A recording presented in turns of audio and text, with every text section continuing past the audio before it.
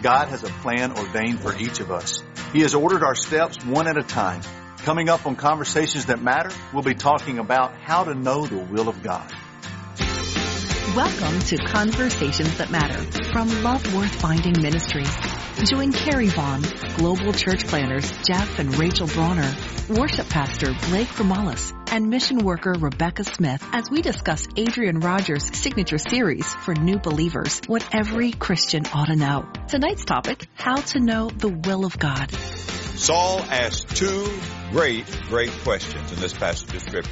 First of all, who are you, Lord? Number two, what would you have me to do?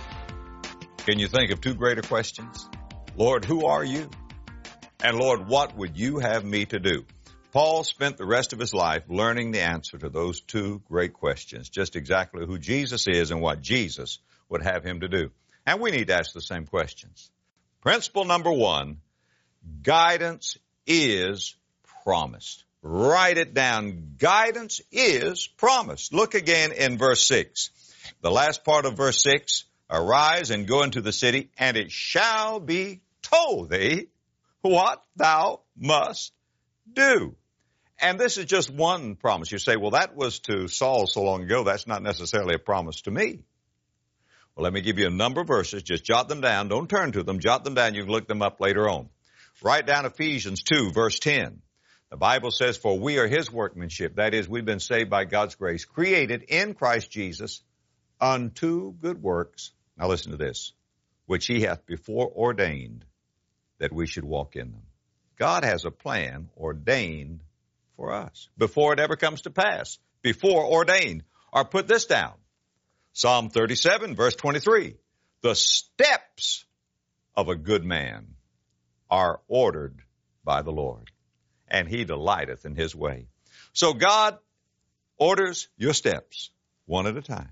That's God's plan for you. Or put this one down, Psalm 32, verse 8. Here's a promise. I will instruct thee and teach thee in the way which thou shalt go. I will guide thee with mine eye. Have you ever seen anybody guided with somebody's eyes? When my little children were little, I'd be preaching. No one else would know it, but if they'd be misbehaving on the second or third pew, I could look at them and say, if you don't straighten up, you're going to get it when you get home. and wives, have you ever been in a restaurant, guys, and you start on a certain conversation, your wife will look at you and you know you're not supposed to go there? Yeah. Just a look, just guiding with your eye. We need to have that kind of an intimate relationship with the Lord. Or put this one down, Isaiah chapter 58 and verse 11. Verse 11, and the Lord shall guide thee continually. That's a great promise. Or Proverbs 3, verse 6. I think most all of us know this one by heart. In all thy ways acknowledge him, and he what? Shall direct thy paths. What a wonderful promise. So, what God said to Saul was not just to this one individual. Thank God there is a promise. I have a Father above me who is controlling all things. I have a Savior beside me directing my footsteps. I have the Holy Spirit within me energizing me and impressing my heart, my mind, and my will. How does God direct our steps or reveal what we should do next? When I've got a decision I've got to make and I need to know what to do next, the number one thing I need to do is just get alone with God and to find a quiet place. Sometimes finding a quiet place is not the challenge. Finding a quiet heart is the challenge sometimes for me. And I need to just get alone with God. I need to seek His Word. God is not always obligated to speak to us, but it's our responsibility to put ourselves in a position where we can hear from God. So for me, the first thing I need to do is just get alone with God and just listen to Him speak to my heart, first of all. God also speaks to us through prayer and through other believers. Now, it might sound a little Sunday schoolish to say He speaks to us through His Word, He speaks through us through prayer, but the Word is active, it's living, and when we seek Him in His Scripture, He reveals truth for our life specifically. But then with fellow believers, when you have friends, family, who who are also seeking God's will, and you give them specific things to pray for, whether it's a new job, an issue you're going with through your family, when they are also praying to God, going before the throne, He speaks through them, and they can come to you and say, I've been praying about this new opportunity, and I just get so excited and so joyous when I pray for it. I really think this is the direction He's leading you. Or they come back and say, I've got such a check in my spirit when I pray towards these things. And so, seek the counsel of others that are also praying and asking God. And I think He will reveal, just like He did years ago, through so many of the characters in the Bible who would have messengers from afar. He does that with our friends and family here. Can our mistakes be part of the plan? Does God ever have to come up with a new plan based on the consequences of our actions? Yeah, I think one of the most encouraging things to me about the Lord is that what we do doesn't surprise Him, and what we do doesn't rattle Him or take Him off guard. And so He is sovereign over all things. And before the beginning of time, He has a perfect plan for all of us. And so nothing we can do can alter what He's going to do. And so I think we personally feel the consequences of our actions, of our mistakes. But I don't think that necessarily maybe changes the whole course for that experience that He had. And so I don't think there's anything we can do that is going to alter what the Lord wills to be done. Just a brief addition to that. So God's not the author of sin, and God's not honored by sin. And sometimes it can be sin, it can be mistakes, and we think, man, I've done something that's going to deviate the grand plan of God, but I couldn't have said it better than what she said. God has known what's going to happen in our lives 1 billion years ago. And sometimes it's even those mistakes within His plan that can lead to a beautiful outcome. Just a real quick story. About 3 weeks ago, I'm speaking to a group of men. They have been through terrible trials, some of them self-inflicted, drug and alcohol abuse. And a couple of them, after I got done speaking, looked at me and they said, look, I'm not proud of things I've done in the past. It wasn't God-honoring. But God did use this journey that I've taken to bring me to the point to where I now know Christ. And just listening to them come to the realization that God had a grand plan from the beginning, and that plan came to fruition in not as fun a way as they'd hoped, but they now know Christ. It makes it worth it. Coming up, Adrian Rogers reveals why it is so important to have a quiet time if we want to know the true will of God. So, willingness, meekness. Number 3, openness. Look again in verse 6. He says this, what will you have me to do? I'm open. He doesn't say, now, Lord, this is what I want to do. Help me to do it. He's just open. You see, God will speak, but you must hear His voice. And as we've already given you that scripture, so many times He speaks with a still small voice. He doesn't shout. That's all the more reason we need to report for duty in the morning. Do you have a quiet time? Now, if God speaks with a quiet voice, you'd have to have a quiet time to hear it. Because if you're around a lot of furor and hubbub and noise and somebody's whispering, you're not going to hear it. That's the reason if God speaks with a small, quiet, still small voice, a quiet voice, we need to have a quiet time and say, Lord, what is it that you really want me to do? And our prayer needs to be listening prayer as well as talking prayer. Have you ever had a conversation with a person who does all the talking? And you don't get to talk. They think they're having a conversation. They're just making a speech. I'm afraid our prayer is like that sometimes. We say, listen, Lord, your servant speak, rather than speak, Lord, your servant listens. And so there has to be openness. What are some practical ways we can maximize our quiet time with God? So Jeff and I have the privilege of training people around the world in evangelism and church planting and discipleship. And one of the things that we share with new believers about a quiet time is to ask 3 questions every time you have a quiet time. And it's something that even people that have been Christians for a long time can use, and it really helps the Word of God come alive again, especially with familiar passages. So whether you read one verse or an entire chapter, you ask yourself 3 questions. What did I learn about God in this passage?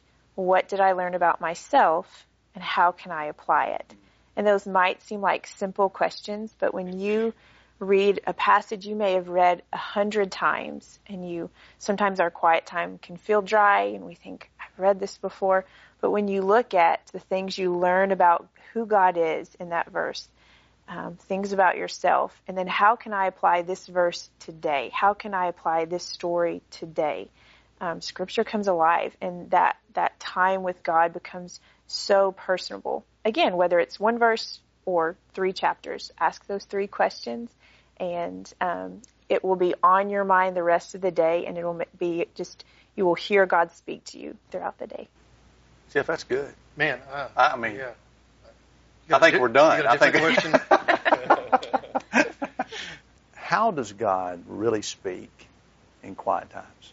I think it's clearing yourself of distractions, and I know I'm a college student, so there's always something to do. There's always somewhere to be, people to hang out with, and so things on my mind, social media on my phone, and so it's just taking a certain amount of time and just truly asking the Lord to clear your mind of those distractions and just letting yourself listen to the Lord. Like you were saying, like, Scripture is key, and Scripture is for us to learn from. We have an entire book that is living that we can learn from, and the Lord speaks to us when we ask Him to, and just taking time to just be still, and just be quiet and be still before the Lord and just ask Him to speak to us, and show us in His Word what it is that He has for us that day. Does the quiet time have to be early in the morning? I think there's a psalm, and I don't know the exact psalm, but it says, "In the morning will I see." I may be in the Psalm 40s, in the 40s, but it does speak about the morning time, and I think His mercies are new every morning. I think that if you do just kind of a word search on the word morning, you will find that it's more. But it's like you said a while ago, we don't need to be under a sense of guilt or condemnation. Regimen, right? Yeah, if we miss the morning, maybe something happens, and I know, I think about young moms who've got babies that are getting up at all hours, and it'd be real easy to get in a guilt trip, about, I didn't do it in the morning like I should have. So you don't do it all day because you're guilty about it, So I don't think that's the heart of God. I think God is a Father, and God lives in eternity, and there is no morning and evening to Him. He never sleeps or slumbers, So, we can rest assured that anytime we want to approach Him, just like an earthly father, He's ready to speak to us. I think the key to mornings is that we face God before we face the day. If we can really just be alone with the Father, then I think we are fully prepared and equipped to tackle what this crazy world is throwing at us. It's hard to do that at 1 o'clock in the afternoon. We've kind of lived half a day, right? And so it's really how to just start with God and then end with God. Any other thoughts? I mean, it's the ideal.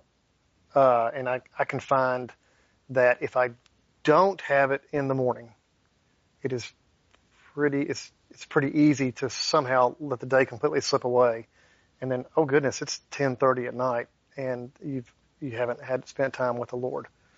But I also kind of like, just to add what you just said, there are certain days when it's been a very late night and I wake up at the crack of dawn that I can barely stumble to brush my teeth, much less have a profound moment with the Lord. So on those days, it might come a little later. It's just freeing to do it whenever you can. If we want to know the will of God, we must first get our hearts right, listening closely as Adrian Rogers discuss the renewing of your mind. God gives wisdom. God gives wisdom. What is wisdom? Wisdom is seeing life from God's point of view. And when you get saved, and when you surrender, walking in the Spirit and filled with the Spirit, you're going to find out you have the mind of Christ. Don't be afraid to use your mind. Why would God renew your mind if He didn't want you to use it? We have the mind of Christ. The will of God is not getting wet around the lashes and warm around the heart and getting goosebumps and liver shivers. And no. It is sanctified common sense. James said, if any man lack wisdom, let him ask of God, who giveth to all men liberally and upbraideth not, and it shall be given him. You get your motive clear, get your heart right, and do what you think. I'm telling you. Don't be afraid to use your mind. Dr. J.I. Packer said that wisdom is the power to see and the inclination to choose the best and highest goal together with the surest means of attaining it. It's good. Let me give it to you again. Wisdom is the power to see and the inclination to choose the best and highest goal together with the surest means of attaining it. And so James says, James 1 verses 5 through 8, if you need wisdom, ask God. God won't scold you for asking. God will give you wisdom. Will God ask us to do things that don't make sense or seem dumb? Is it wise to do so anyway? God will never ask us to sin, ever. He will never command it. He will never ask us. And so, I've had friends in the past that have said, well, I need to engage in these things because that's the way I'm going to reach lost people. God's never going to ask you to engage in sin. And there are ways to reach the lost people that doesn't cause that. However, God has asked people to do crazy things for all of history. He asked Gideon, who was hiding and afraid, to lead an army. He asked people to do big things that don't make sense. And so when we feel like this makes no sense, I don't know why I would do this, that's when we know it's God telling us to do it. Because it's a plan that only He can come up with, and He just wants to use us. He wants to use our mouth. He wants to use us to be His mouthpiece. And so yes, when God asks us to do what we think are strange things, He has a plan, and we should do it. But again, that will never involve sinning on our part. Right. God will never call us to that. God gives wisdom to those who ask for it. Can this wisdom come through past mistakes? Oh, goodness, yes. Yes. I loved what Dr. Roger was talking about. The book of James, one of my favorite books in Scripture, so practical. Mercy. We learn, primarily through the Word of God, through our prayers, like Rachel was talking about earlier, but goodness, I know so much more at 48 than I did at 16. Life experiences, because along the way you see how God taught you, trained you, maybe chastised you through that process. Not condemned, Romans 8:1, no condemnation, but you learn from past experience. Does wisdom just show up in our minds, or does it arrive through experiences or circumstances? Has there ever been a time God renewed your mind through a specific experience? That's a good question, yeah.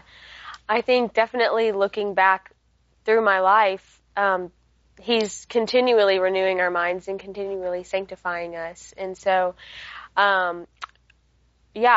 I think throughout the years, throughout my college years especially, my first couple of years in college, I wasn't living for the Lord. And so now looking back at those years, He's taught me so much from that time in my life. And like you were saying, I'm able to learn from those mistakes and help others that, might be walking in those same storms, help them through those things. And so He definitely has renewed my mind through the years, and I think it's a process of sanctification through. Yeah. We were training people in Brazil last year, and I all week had been teaching groups of women about what to do when God asks you to do hard things, whether you're in ministry or not in ministry. When God asks you to walk through something hard, when God asks you to do something hard or change, how do we handle that as Christians? And I said you have to ask yourself 3 questions. Is God all-powerful? Is God all-loving? Is God all-knowing? And are those things enough? Well, of course the answer is yes to every question, but do you really believe that, and is that enough? Well, in my own life, we had a situation at home that was just heartbreaking, and I was just determined. I knew the outcome was going to be good, and it was going to happen the way I wanted it to happen. So my prayer for weeks had been, God, make this happen that way, make this happen that way. And I was on the plane going home after sharing with these women for a week.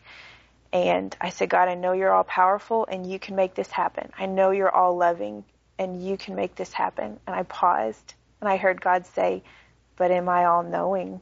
And if it doesn't happen the way you want it to happen?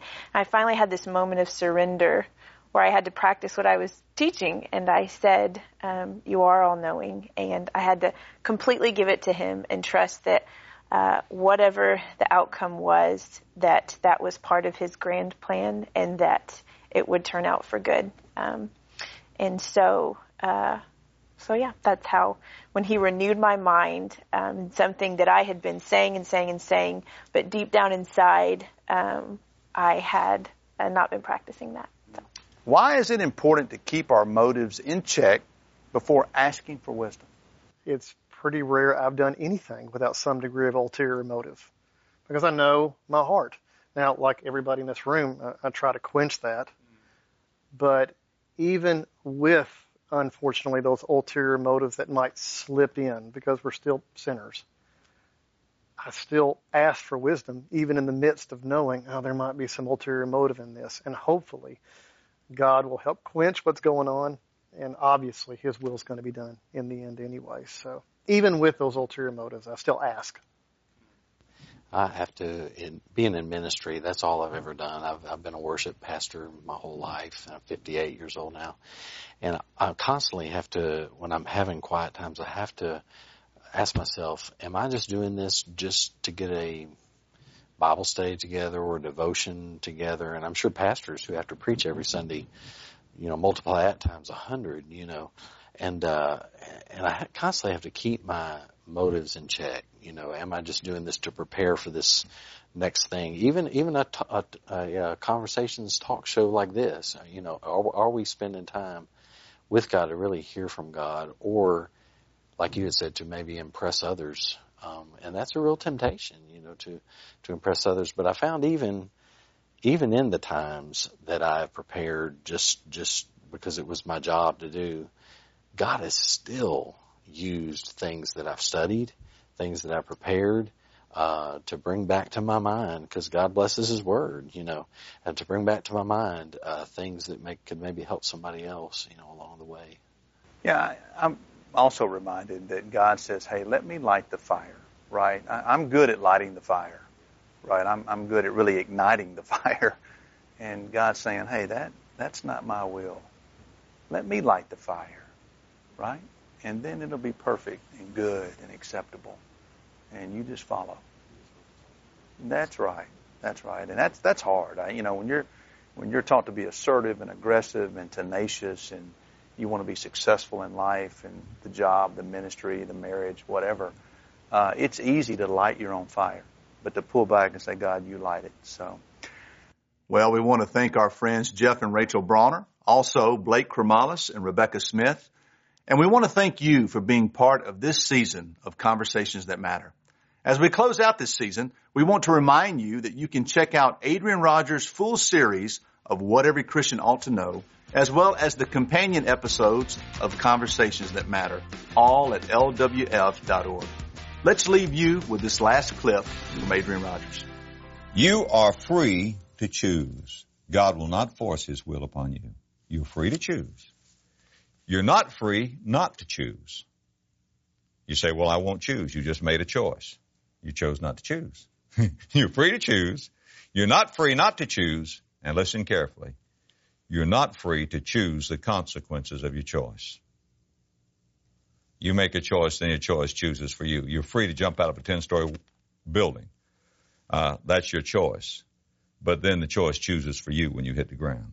You understand what I'm saying? You're free to choose. You're not free not to choose. You're not free to choose the consequences of your choice. And so what you really are is the sum total of your choices. So the wisest thing you could do and I could do would be to do what old Saul did.